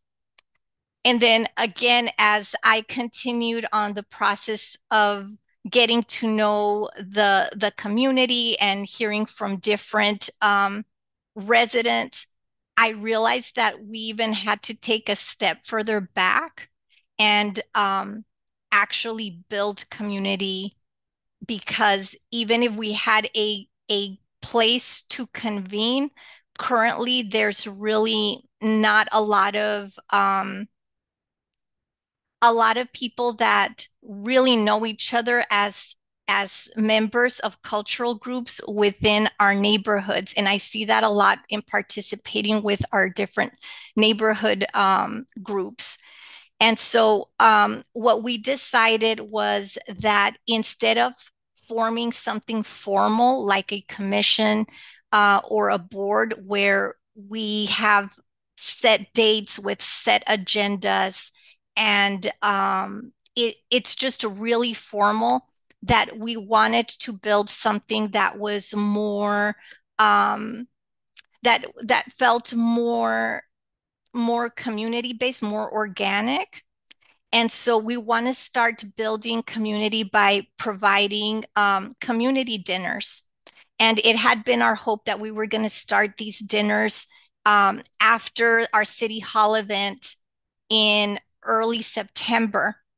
But as we started to look at planning and the calendar, we realized that the holiday season was going to get in the way. And even if we got the smallest amount of momentum going, we might lose that momentum with those people that attend around the holiday season.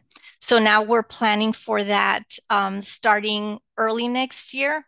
And so we want to just invite the community to come have dinner, not have an agenda, not have an ask for them, and just start meeting organically and getting to know each other. And then from there, if there's interest in on a specific topic, then we can bring in those topics to a group of neighbors, of residents that are interested in that particular topic, and not necessarily because they're formally part of a commission or board. And so that's where we're at. Last night, I participated at the Black Community Police Advisory Committee. And we have such low turnout.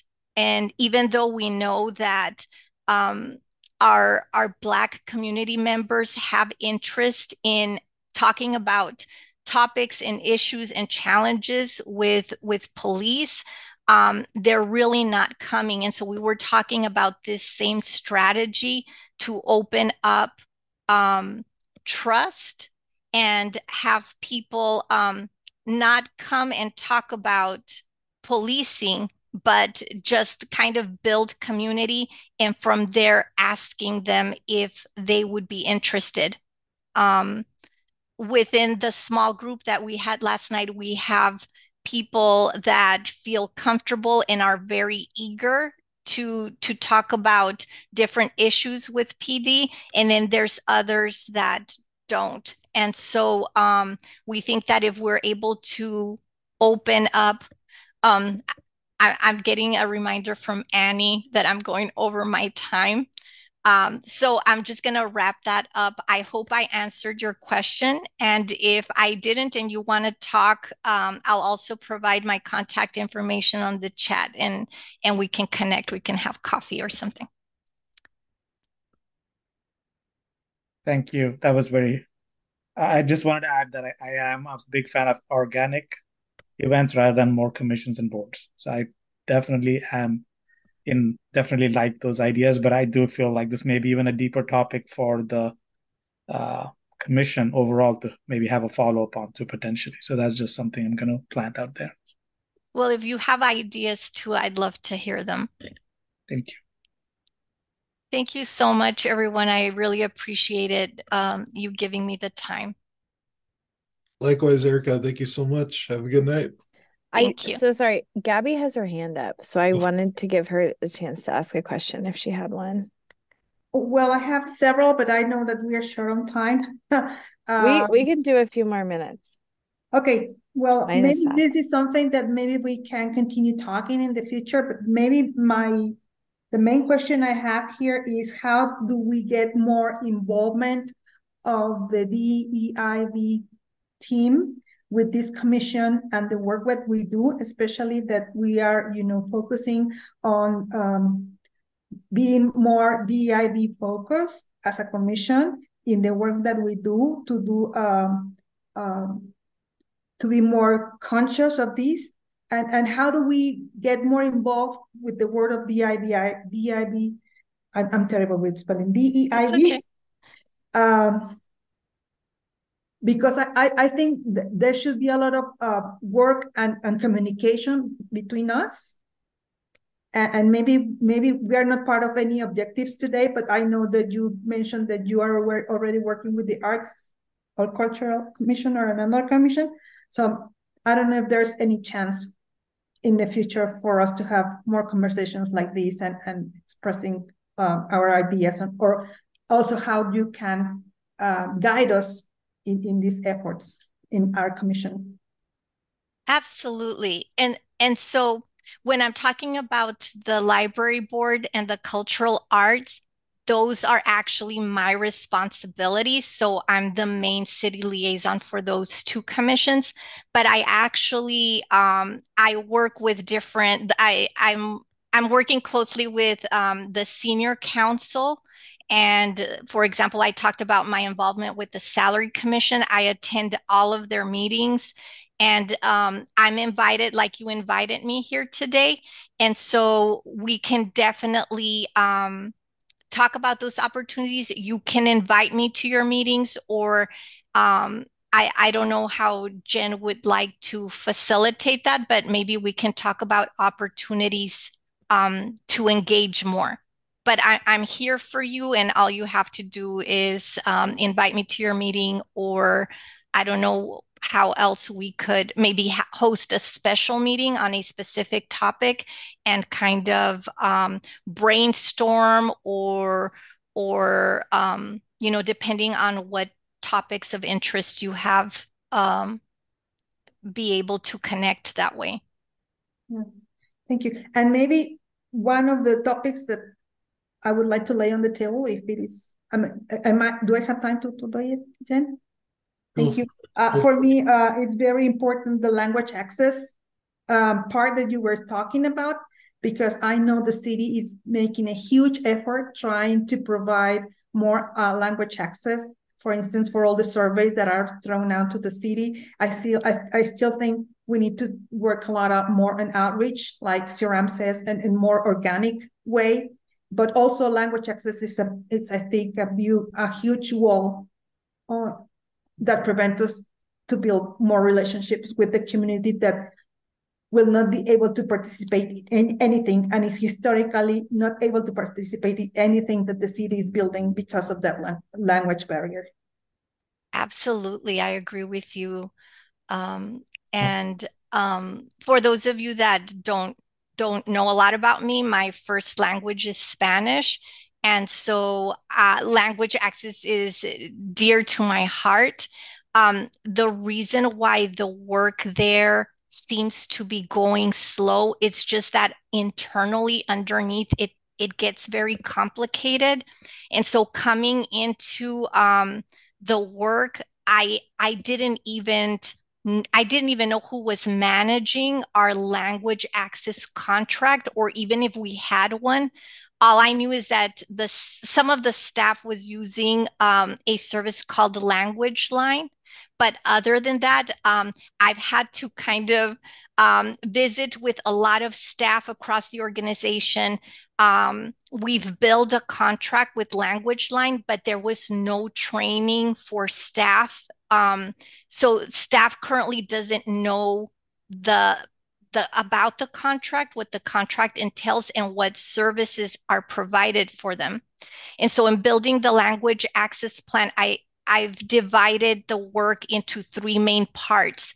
The first part is the easy part, explaining what language access is, talking about different definitions and defining language access, not only making language access about different languages, but there's the disability piece to it, and then there's also just making even the English language more accessible, because we'll start talking in acronyms, or just the way that we write documents that are meant for the community to engage with are sometimes really not that user friendly. And so that's the first part. The next part is the evaluation of how we're currently providing language access. And so that's the piece I talked about today. We just finished the draft of the survey that's going to go out to staff. And I do need to meet with HR and finance, because they're both department partners in this particular objective. And then I need to take that survey out to the directors. And then once I have their input, I want to roll out that first piece of the language access with the survey. Once we get the survey back and we know currently how we're providing language, those that are providing language access, then we're going to work on the second part and say, this is where we see deficiencies, and these are the types of resources and tools that we need. And then the last part would be to be able to provide those resources and tools. And of course, there has to be training for our staff within each piece of those three elements that I talked about. And then besides that, then there's also those other objectives that dovetail into it, like identifying staff that speak other languages that would like to provide those services, and actually getting them to take not a formal certification, but an exam, so that we can prove to our residents that this person trying to assist them indeed are fluent. And so anyhow, there's just different components that I've been trying to piece together around the other work. But I'm right there with you, Commissioner Lopez. It's definitely needed, and there are many staff that are trying to provide those services with little to no training or resources and tools. Thank you, Erica. Thank you. Great questions. So I look forward to folks reaching out to you, connecting, and figuring out how we can work together more with the DEIB. Oh, I'm doing it too. DEIB team. And thank you again. Thank you. I'm going to drop that information I said on the chat, and then we'll reconvene to talk DIB at another time. Thank you, everyone. Have a great evening. Thank you. Thank you. The business item for this evening is discussing the December meeting and finalizing the 2024 meeting calendar. I am going to pass it to staff to lead us through the survey results and discussion. Thanks, Jory. So I will make this very brief in the interest of time, and all of the kind of fine-tuned details is in the packet that was sent out to folks. But we sent out a survey to the commission following the October meeting, kind of a continuation of the conversation that we had to kind of see from commissioners' perspectives your interest in person versus virtual, and then heading into the grant application review season, kind of getting a sense of, do we want to meet less frequently, but meet for a longer period of time, meet more frequently for shorter periods of time? And so thanks to all of you who did complete the survey. Y'all made it really easy for those that did provide comments, because it was almost in total alignment. So the calendar that was included in the memo does reveal the comments overwhelmingly from the commission. So we heard from folks that you overall did want to continue to meet virtually, with the exception of having in-person meetings each quarter. There was one commissioner that shared comments around wanting to prioritize in-person meetings for more important discussions related to the grant review process. So when we're talking about establishing priorities, when we're finalizing recommendations, prioritizing those meetings to be in person, they think it would be better to kind of create a space to have really intentional conversation. And then the meetings where we're really getting into the nitty gritty and the applications, being able to do that remotely. So that suggested calendar that you have in your packets does reflect those preferences. One thing I will note that I did find interesting is in the October meeting, overwhelmingly, folks said that they wanted to meet more frequently and meet for a fewer kind of chunk of time. But the survey results actually said the opposite of that. So that was really the only piece that gave me a little bit of pause and just wanting to come back to this group before we finalize the 2024 calendar to make sure that is what the commission wants to do. So as you'll see, kind of the bulk of the summer has the commission meeting twice a month for 3-hour blocks at a time. So one of the things that we talked about at last month's meeting was, if we do 3-hour blocks, we will most likely build in a break in the middle, because I will need it and I anticipate all of you will need it. So I do think that that is a critical piece in just being able to stay focused and being mindful and making sure each application gets the proper attention that it needs for discussion. The other thing that I will highlight is we are going to finalize this calendar after tonight's meeting. That doesn't mean that we may not need to make adjustments next year based on application volume, based on kind of where we're at in the process. So we do always try to wrap up application review and finalize recommendations, because those have to go to council in the fall.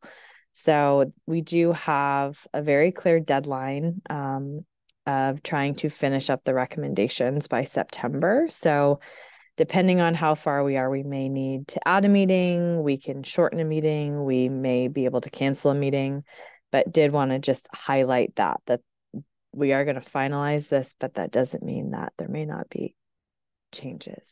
Annie. Your sound is still not working. I can hear you, but they can't. I just wanted to talk about.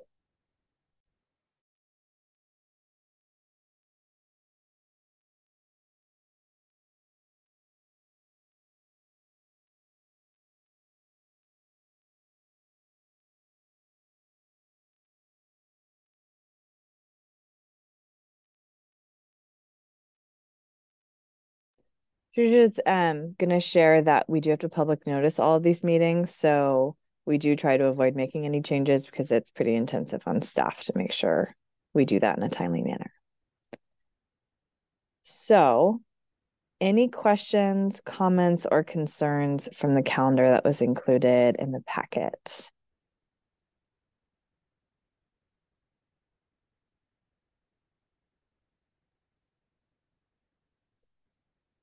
Did that include the meeting for December? I just recall the next year's. It does not include, so the meeting for December of 2024, next month's meeting. Yes. Is that is not part of the package, right? Correct. Yeah. We'll talk about that once we've wrapped up that. Okay. We'll go ahead and move forward to finalize that. If you have any additional questions, feel free to reach out to us. We appreciate everyone that participated in the survey. Oh, Sheree. Quick question. Yes.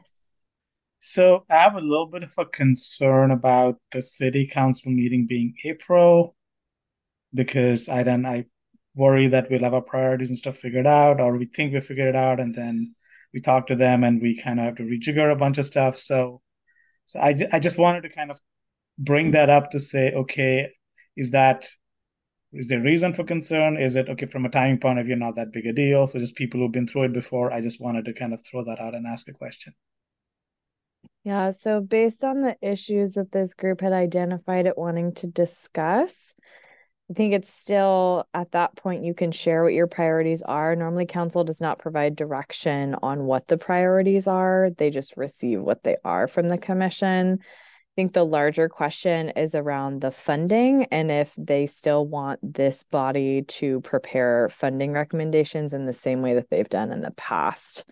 So putting together the option A, the option B, the option C, which would activate additional one-time funding, or if they want the commission to structure it differently. So we'll still have a chance for you to talk about what your priorities are. And I actually think there's better opportunity to connect. Here are the groups that we invited in. Here's what we learned. This is why the priorities are what they are. And then they can ask questions, which will help them further understand when they receive the recommendations later in the year. Okay. The other question is, by this time, would all the grants be in the system, or it's still open at this point in April? They will still be open. They'll still be open. Yep. Okay. Thank you. All righty. Do we have any commissioner reports? Sorry, one more thing, Jory. So the December 2023 meeting, so with how it kind of falls with our regular cadence, it falls right around the holiday, which we anticipate a lot of folks are traveling or want to be with friends and family versus in a commission meeting. So we kind of, as staff, see two options. So one option is we can notice to cancel the meeting and not meet in December. The other option is this body could come together in person and do a more informal social gathering where you're not necessarily working through an agenda and have business, but more kind of get to know each other and build a relationship ahead of the grant application. So wanted to see if folks felt one way or the either. If folks did want to do some sort of in-person gathering, we would recommend the Tuesday before, which would be December 19th. So I know we are over time and we're missing at least one commissioner. So if you have any initial thoughts now, either in the chat or here, let us know, and then we can also send out an email to make sure we have everyone's vote. I will unfortunately be traveling on the 19th. So even though if I was here, I'd certainly be interested in seeing everyone in person. But I do think that the thoughtful plan that we all have from the survey and from the staff, it does include the in-person. So I think that's also a good mitigation plan as well. Okay. Thanks, Gilda. I'll just go through everyone. Okay, Sri, what are you thinking? Well, I'm sorry. I was just going to say that I think not having any order of business, I'm completely in agreement with, because I do think a lot of people won't be there. I'm myself iffy. I don't know. Maybe not. But if we're here and just making it casual, feels like I like the idea. I just don't know how many people we'll have, whether it makes sense to even gather, depending on how many people we have around. So I think that's the larger question, but I like the idea. Gabby. I agree with Sri about the quorum, if we are going to have quorum, because maybe some people are going to be traveling out of town, or so maybe if we have quorum, I would love to meet if it is not snowing, because I am terrified of driving with snow, especially going to the city hall that is up the hill. But I would love to meet. All right, Christian, Chloe, Commissioner Jenkins, what do you think about December 19th, meeting in person, informal, or not having a December meeting?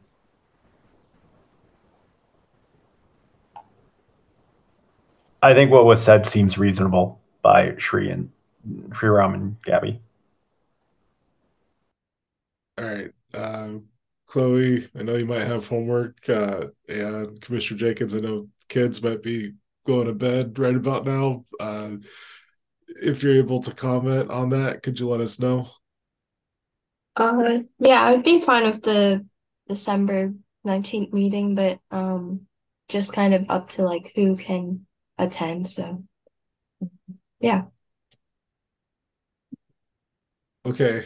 I guess I could be in a follow-up email about who can attend, and that would answer if we have quorum, because it seems like people are open to it, just as long as enough people can make it. I just want to make sure, Commissioner Jenkins, are you still with us right now?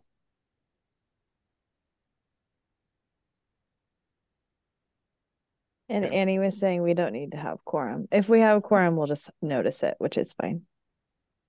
Okay.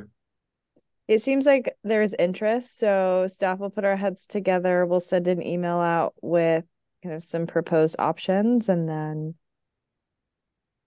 see what we hear from the group. So as well as connect with commissioners who aren't here. Got it. All right. Thank you so much. Commissioner reports. Going once, going twice. Okay, staff reports. Going once, going twice. Okay, do we have a motion to adjourn? Motion to adjourn. I'll second. All right. See you later. That was fast. See you later. See y'all. Bye.